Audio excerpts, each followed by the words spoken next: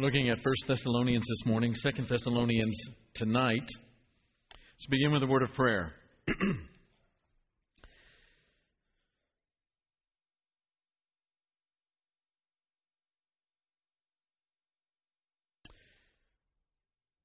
We are reminded through the singing of these songs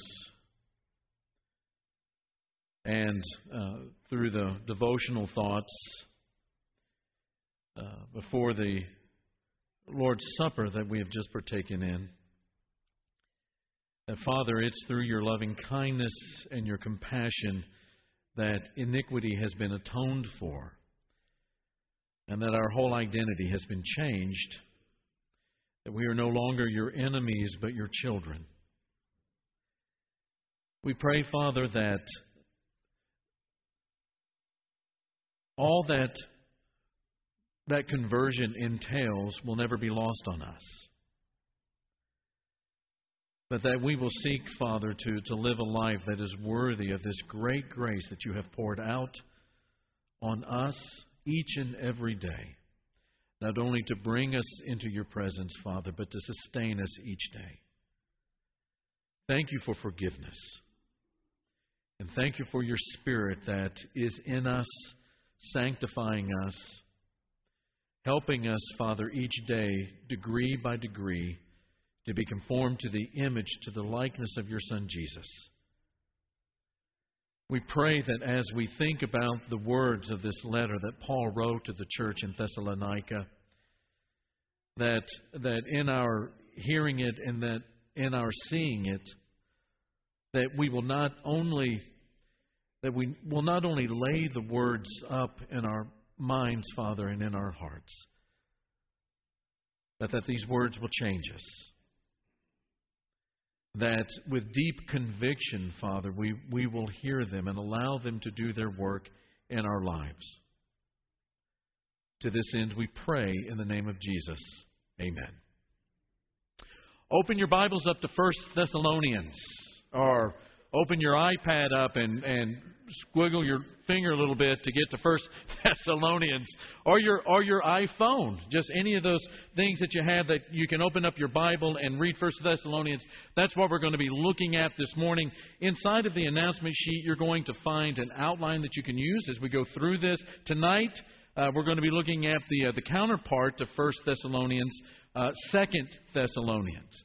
And primarily going to be looking at some of that second chapter tonight. Want to begin? Up here on the screen we have the statement that we're using at the beginning of these lessons, this Holy Word series of lessons where we start in Genesis and we're going through every book of the Bible. We finished the Old Testament. We're now in the New Testament. By the end of next month, we will have studied every book of the Bible in 1 year. And the statement that we use to kind of give us parameters and give us a way of a framework in which to think about the message of the Bible is this: the Bible is not a collection of random stories. It's not just a collection of myths or proverbs or a compendium of ancient writings. What it is a collection of writings that give us one story. It's the one story about God and about man and about what went wrong when the thorns and the thistles were introduced into creation and what God is doing to put it back together again. Now, if you are a friend of Ben Bailey on Facebook, you probably saw this last Tuesday or Wednesday, this post that's up here on the screen that created a lot of chatter. And the statement that he posted on his Facebook page says, "It is not happy people who are thankful, it is thankful people who are happy." Now, that is something that you could probably say about Paul. That was true of Paul. How does he start most of his letters? Think about Romans chapter 1 and verse 8 that says, "First, I thank my God through Jesus Christ for all of you." Think about 1 Corinthians chapter 1 and verse 4 where he says, "I always," what, church? Thank. There's thankfulness in his heart to God for all of the people that made up the church in Corinth. Philippians chapter 1 and verse 3. "I thank my God every time I remember you." Colossians chapter 1 and verse 3. We always what? Thank God. We always thank God the Father for of our Lord Jesus Christ when we pray for you. Now, does anybody want to hazard a guess as to how Paul begins his first letter to the Thessalonians? Look at verse 2. We always thank God for all of you and continually mention you in our prayers. Now, this is not what the sermon is about, but you could actually think about this the rest of the day, right? About thankfulness for the church and how not only do you pray for the church, but in your prayers, thank God for the church and for this church. But that's not what we're going to do this morning. We're going to try to look at the book in its entirety. Let me begin with a little bit of history about it. Luke tells, in the writing of the book of Acts, he tells how Paul planted the church in Thessalonica in Acts chapter 17. Paul is on his second missionary journey in Acts chapter 15, right after that Jerusalem conference. You remember that Paul and Barnabas got a little bent with each other, and they go their separate ways. They're kind of having an argument, a significant discussion over John Mark. Barnabas takes John Mark, goes in one direction. Paul takes Silas. He's going to be Paul's comrade now. And they go off on this journey beginning in Acts chapter 15 and verse 40. They hit Lystra, and they pick up Timothy in Acts chapter 16. By the time they get to Troas, they add Luke to the entourage. That's in Acts chapter 16, verse 11, where we begin to have these we passages. Luke, who is writing the book of Acts, is now including himself because he's in the story himself, physically and literally. And so he says that not just Paul and Barnabas or Paul and Silas, but we, including himself. From Philippi, where they leave Luke, they head southwesterly in Acts chapter 17, verse 1, to Thessalonica. And Paul does what he always does when he arrives in one of these cities in Asia Minor or anywhere in the Roman Empire. He tries to find a synagogue, and he finds a synagogue there in Thessalonica. And for 3 consecutive Sabbaths, he preaches to the people that make up that synagogue. And those sermons that he preaches on those 3 consecutive Saturdays, those 3 consecutive Sabbaths, make up a 3-point outline. First, the Old Testament Scripture taught that the Messiah would die, that he would have to suffer, and that he would be resurrected. Point number 2, that Jesus of Nazareth experienced the death, burial, and the resurrection. Therefore, the third point is Jesus is the Messiah. And as you can imagine, there were a lot of Hebrews, there were a lot of Jewish people, and there were a lot of Gentiles who were God-fearers who attended that synagogue that believed and became members of Christ's body. But as happened in all of these cities, the establishment of the church is not going to be without its opposition. And there were some Hebrew folk that in opposition to what Paul was doing inside of that synagogue, they rise up and they recruit what looks like a gang of thugs to take Paul and Silas and the entourage out. And they go to a fellow's house by the name of Jason one night, and they're looking for Paul and Silas, and they're not there. And so what does this gang do? They drag Jason and some of the believers in the church in Thessalonica before the city leaders. In some of your translations, it may say magistrates.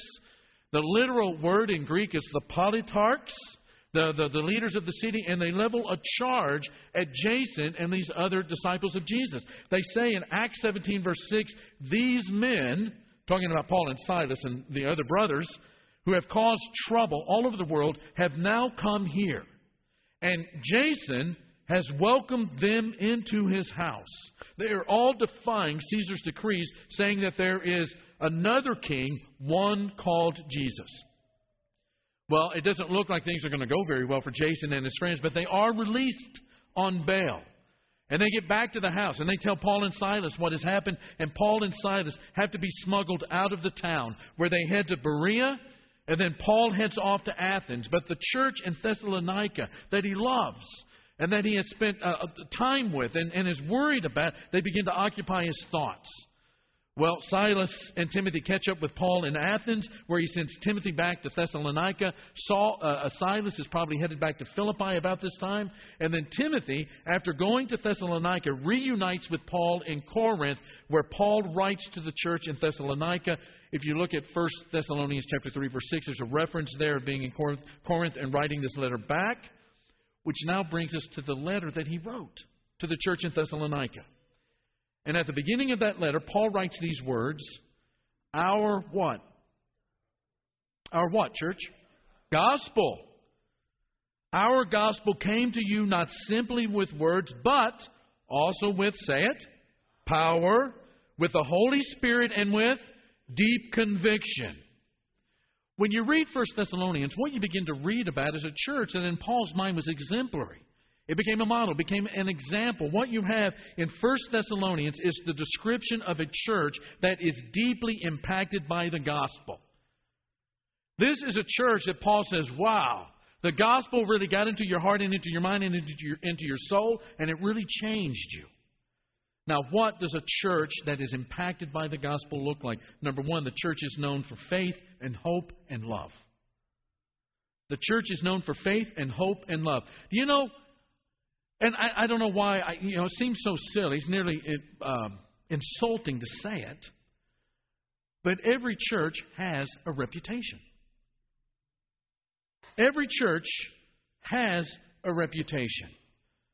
Now, some churches have good reputations, some churches not so great. And I've often wondered how the good news, how the great news of the gospel, the good news of what Christ has done in the death, burial, and resurrection, freeing us from sin. Therefore, because of the forgiveness of our sins, we have been freed from sin, and have been freed from sin. We have been delivered from death in order to live forever with the Christ and with God.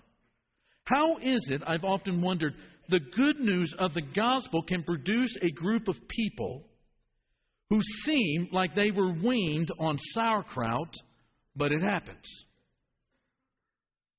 You walk into the fellowship, and nobody is very friendly.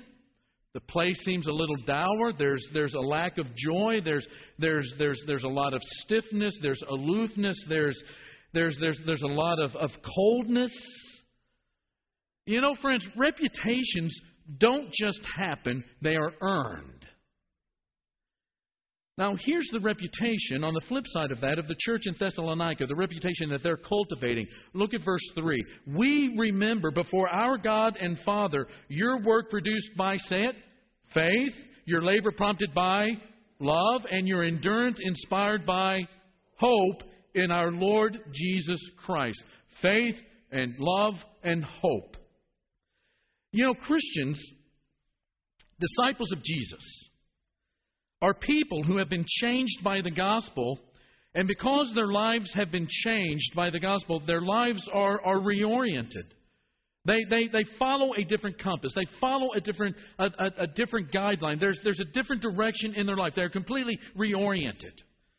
And true faith in God leads to activity that reflects God in the life of the disciples.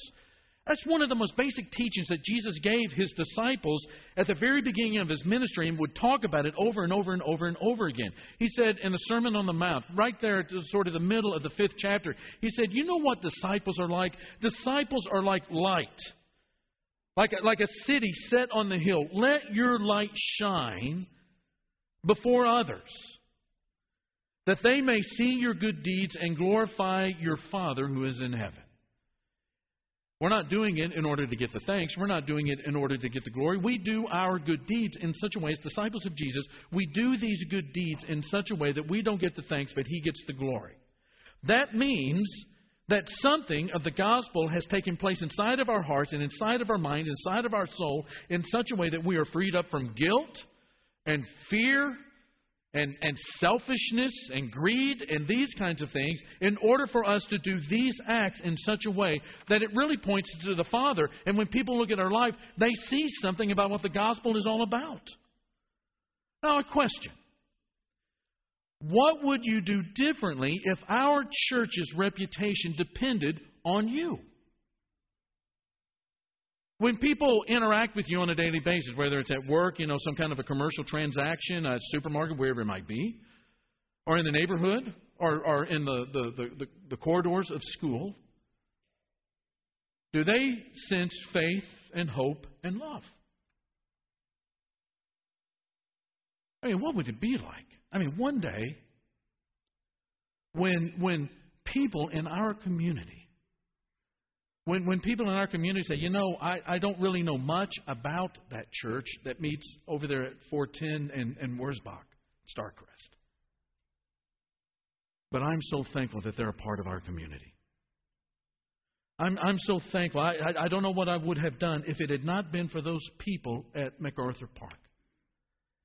And what gets that going in us is love.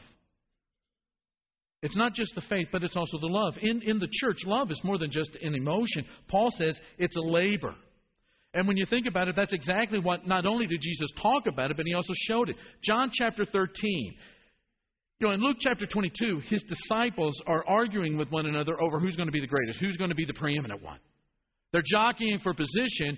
By the time you get to John chapter 13, which is John's version of what's happening at the Lord's Supper, Jesus knows that He's going back to the Father. All power has been given to Him. He has status and power. In order to show the full extent of His love, what does He do? Zap them?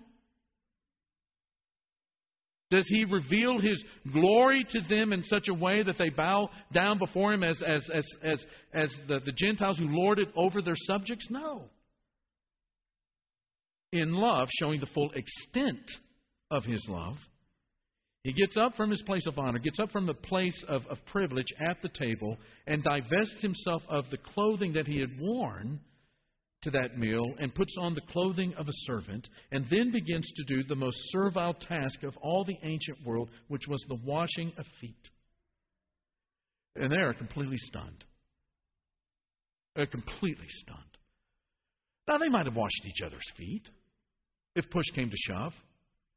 And they would most likely have washed His feet. But for Him to wash their feet completely stunned them. And then as He's unpacking what this all means, He tells His disciples, that example you've just seen, you're to follow that. And then in verse 34, He says, a new command I'm going to give you, love one another. Now that's really not the new command. Loving your neighbor as yourself had always been around, but He's going to bring it to a different standard. He's going to raise the bar. He says, love one another as I have loved you, so you must love one another. By this, everyone will know that you're my disciples if you have love one for another. And then Paul says in 1 Corinthians chapter 13, the 13th verse, the very last verse, these three remain, say them with me, faith, hope, and love. But the greatest of these is, say it, is love. The church that Jesus came to build is known for its love. And it's also known for hope. A professor at ACU, James Thompson, says from time to time that to be a church is to survive obstacles. To be a church is to survive obstacles. And one of the ways that it does that is to look to the future and to see what it is that God is directing His people toward. Question. When you think of eternal life, when you think about life everlasting in the presence of God, what does that do to you? What does it do to you to think about a place where you're going to be in the presence of God and with brothers and sisters where there is no anxiety, no terror, no confusion, no derangement, no lives in shambles, no anguish, no despair?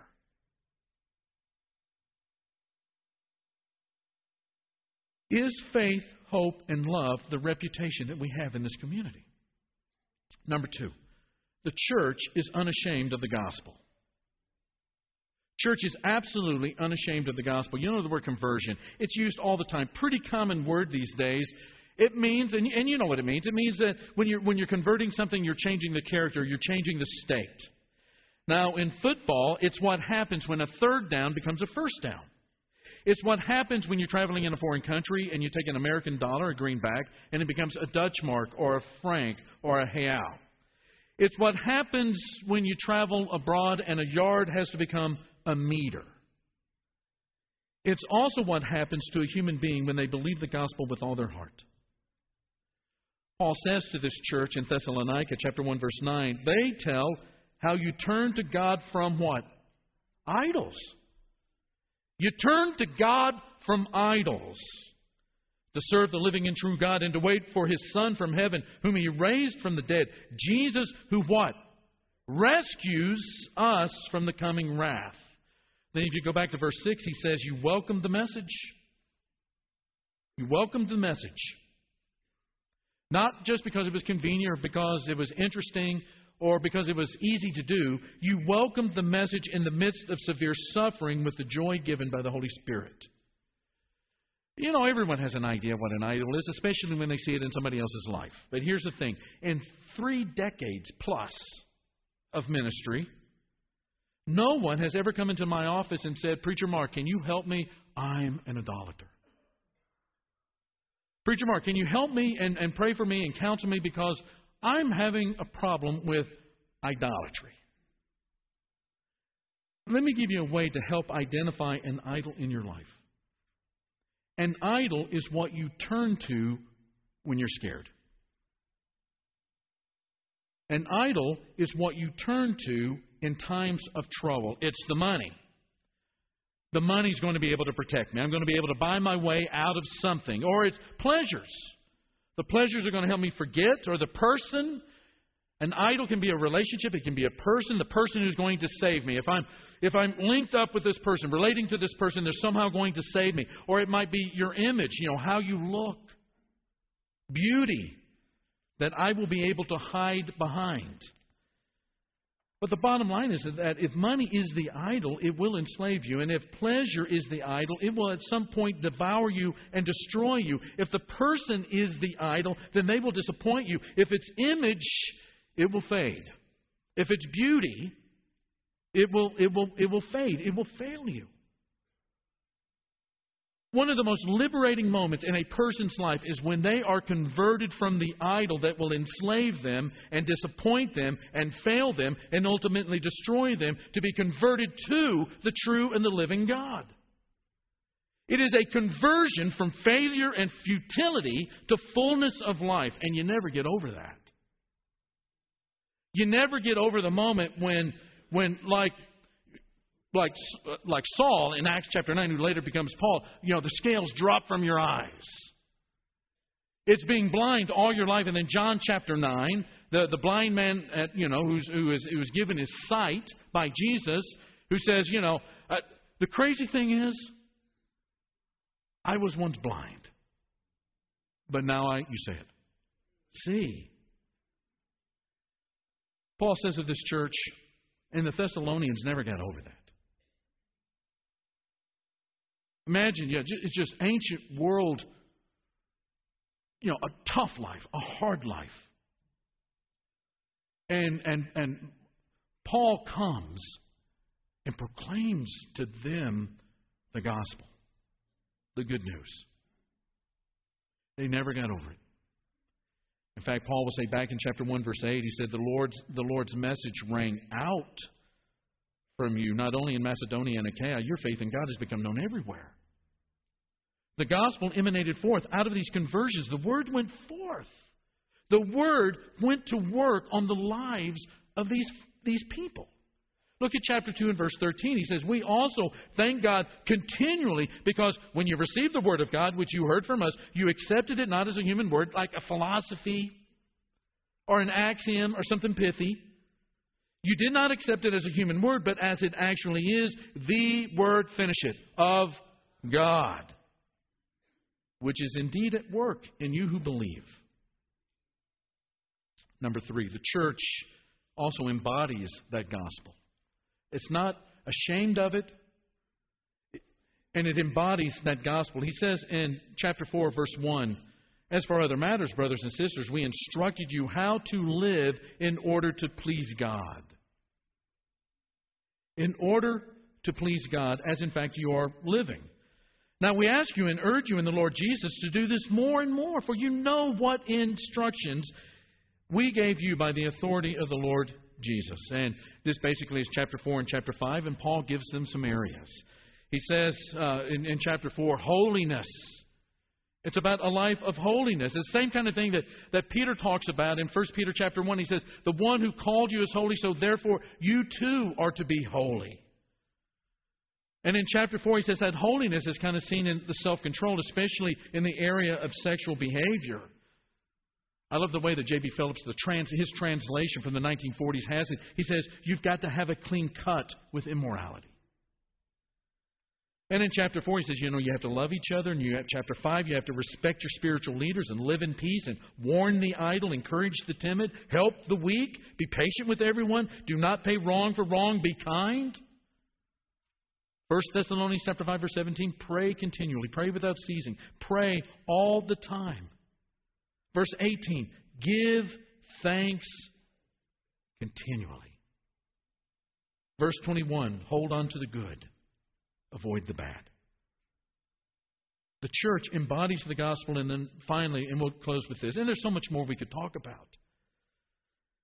But we'll end with this. The church lives without fear. The church lives without fear. People are afraid of a lot of things. But Paul, in chapter 4 and chapter 5, addresses two of the big ones, death. People fearful of death. He says in 1 Thessalonians chapter 4, brothers and sisters, we do not want you to be uninformed about those who sleep in death, so that you do not grieve like the rest of mankind who have no hope. Now, one of the things that's pretty important to make clear here is that Paul never says that grief is a sin. It's not. It is the normal response to a loss of some sort. When Jesus loses his best friend to death in John chapter 11, and he gets to that tomb where his friend Lazarus has been dead for 3 days, what does he do? What does he do, church? He cries. He weeps. I figured that a church this size, we would have memorized the shortest verse in the Bible, right? Jesus wept. And he wept to the point that the people around him said, look how much he loved him. Grief comes at a loss, and it's not a sin. But what he does say is that even though death is a loss, death in light of the gospel is not to be feared.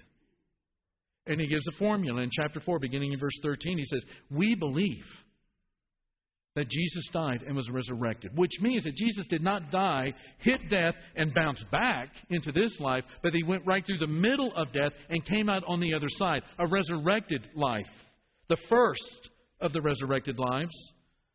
And that resurrected Jesus, what we believe, will return one day. And we believe that the faithful will be resurrected. And we believe that we will be with the Lord forever.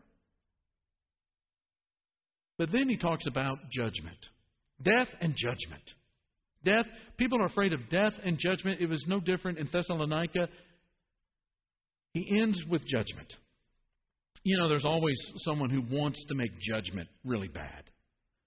The judgment has to be like a hammer, like an anvil falling on top of somebody. There's a new book out. In fact, I'm not even sure if it's been released, but it's entitled 41, and it's about George H.W. Bush, 41st president. It's a memoir that's written by his son, Bush 43. And when you read the book, one of the things that stands out is that both of these Bushes had an incredible sense of humor that sometimes was not seen by the general populace. And inside of this book, 43 gives 41's one of his favorite jokes. And the joke goes like this. There's this 80-year-old guy, goes into a supermarket, and he shoplifts. He's caught, he's arrested, taken before the judge, and the judge does not want to sentence the old-timer, but he doesn't want to let it slide by, so he has this idea. He goes, hey, fella, what did you steal?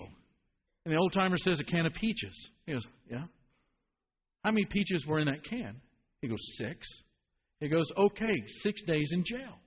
And before the hammer can come down, the gavel can come down on the wood, the old-timer's wife stands up and said, whoa, wait. He also stole a can of peas.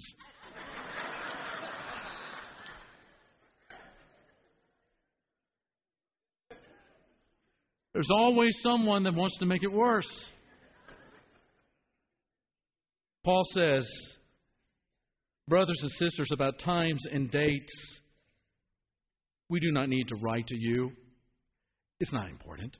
That part's not important. For you know very well that the day of the Lord will come like a thief in the night. Paul says, don't be fretful about dates. No one knows.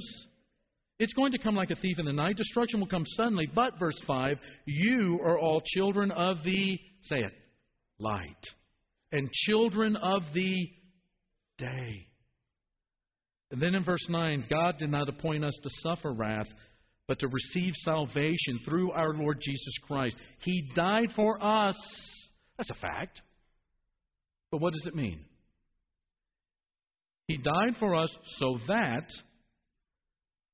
whether we are awake or asleep, we may live together with Him. Amen.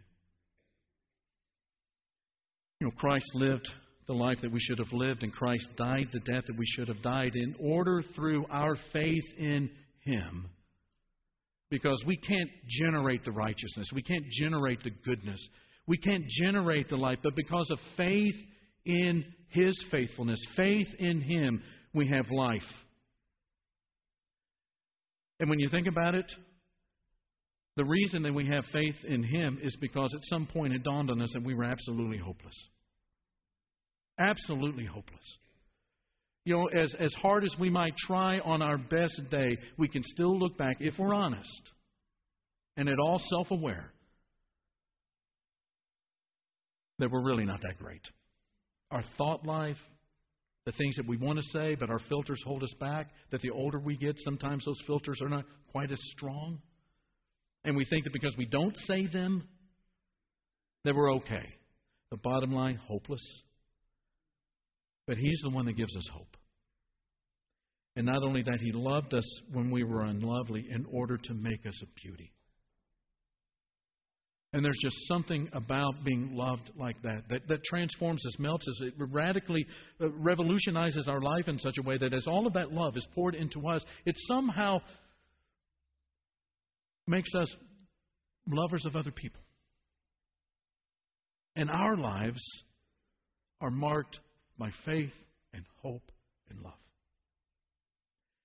If you've never experienced that kind of life, if you've never, ever really known what to do with that piece of information that, as much as I try to get my life going in the right direction, it's not going in the right direction. As much as I try to make it a great life, it's really not that great of a life. If you've never connected to the faith and the hope and the love. Some of our shepherds are going to be down here at the front. And while we're singing this song, we want you to come down and talk to them about how that can happen in your life. Let's stand and let's praise God together. Standing on the promises of Christ my King, through eternal ages let His praises